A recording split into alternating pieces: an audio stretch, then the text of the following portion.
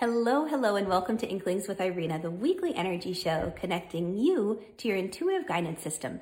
And today, I want to talk about the frustration that comes from feeling like you're not getting answered. When you put that question out there, you're searching for an answer and you're asking your angels and guides and inner self, your intuition, what should I do? What's my next best step? And you feel like crickets.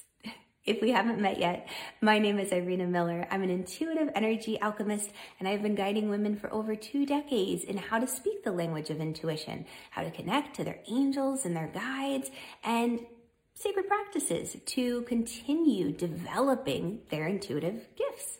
And today, what I've noticed this week really, is that the question around getting frustrated when you're looking for the answers.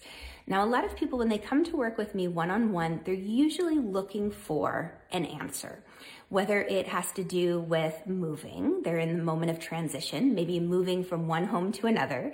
There's that question, they're searching for the answer, like, is this the best thing to do for my family right now? Is this town the best place to go? Why did that house fall through? Sometimes there's questions around transitions in career. Is it time to jump ship and leave the corporate world and finally start my own business, my dream project? Maybe they're looking for answers in relationships with friends, with loved ones, with exes, and they're trying to find that answer of, where does my heart belong right now? And these all can be interesting and challenging because we're very much invested in it. We have memories, maybe memories that we made in a house where we used to live, maybe memories from ancestral karma too, experiences when a family moved house too soon or they didn't move. Maybe experiences from the family with jobs about not taking that opportunity, even though it seemed risky when it popped up. These are all things that we process. So what I've noticed this week is we take time, myself and my one-on-one clients, to go a little bit deeper and I start to read their energy field. I've really noticed that the crown chakra and the sixth chakra have kind of shut down because so much has been pulled inward in that inner reflection that it's hard to hear the guidance from angels and guides. There's been journaling and contemplation and talking about it. And that gets us worked up into the point where it becomes difficult to hear outside guidance. Now, things that you can do that can really help with this. The first thing is to move your body. The yogis knew that movement was imperative for being able to sit in meditation. Being able to sit for meditation, that takes a lot of strength and a lot of flexibility. And when I first heard that, like almost 30 years ago, I laughed. I'm like, really? How hard is it to sit? Come on. And oh my gosh, right? Little snot-nosed kid that I was. You know, you sit there like even for 2 minutes and my hips were like, ow, ow, ow, ow, ow. My back was hurting, my shoulders. It's like, oh, okay, I get it now. It takes a lot of flexibility to be able to have hips open enough to sit cross-legged. And gosh, don't even get me started on trying to get into lotus for a meditation. And then it also takes a certain amount of strength. You need core strength to hold up your spine nice and tall while you sit.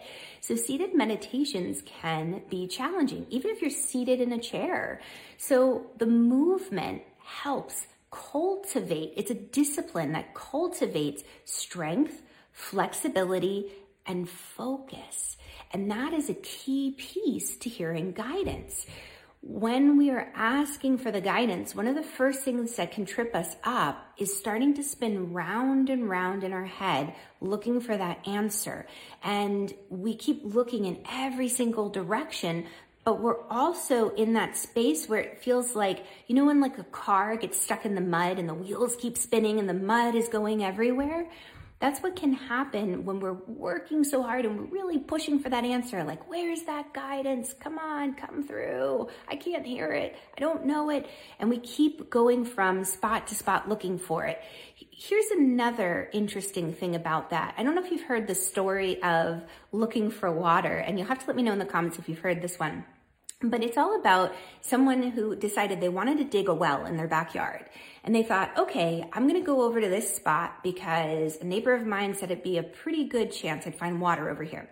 So the person digs down about 2 feet or so, and they don't find water. I'm like, oh man, I thought for sure I'd find the water there. So then they go to the next little spot, like, a couple feet over, and they dig down again 2 feet, no water. And they go to the next spot in the yard and they dig 2 feet, and they go to the next spot and 2 feet, no water. Next thing you know, their whole backyard is filled with holes and there's no water.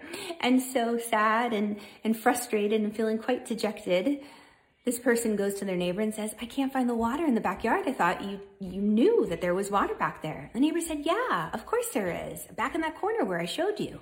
And the person said, no, I dug there. There was nothing. And the neighbor said, okay, well, how far did you dig down? And the guy said, 2 feet. And the neighbor said, it's 2.5 feet down. And that reminds me so often. It's a very popular story that's shared in spiritual traditions, that one, because we do, when we're looking for an answer, sometimes we'll dig over here and we don't find the answer. And then we'll dig over here. It's like we have this nervous energy. So if you simply move your body, it's like, don't worry about finding the answer. You asked your question, you put out your prayer request. Now move your body and get out of your own way. That moving can come from walking. It can come from yoga moves. Yes, most definitely cycling, swimming, anything, dancing, anything where you're moving your body.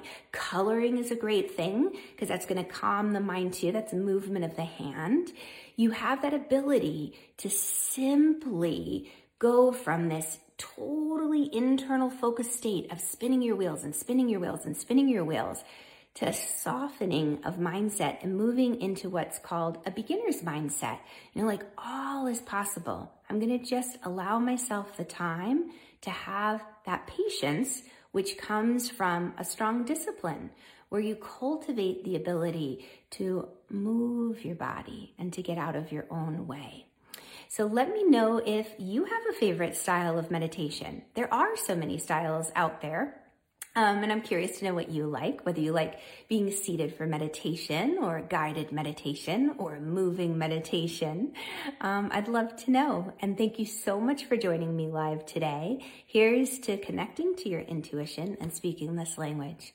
I'll catch y'all on the flip side. Bye, guys.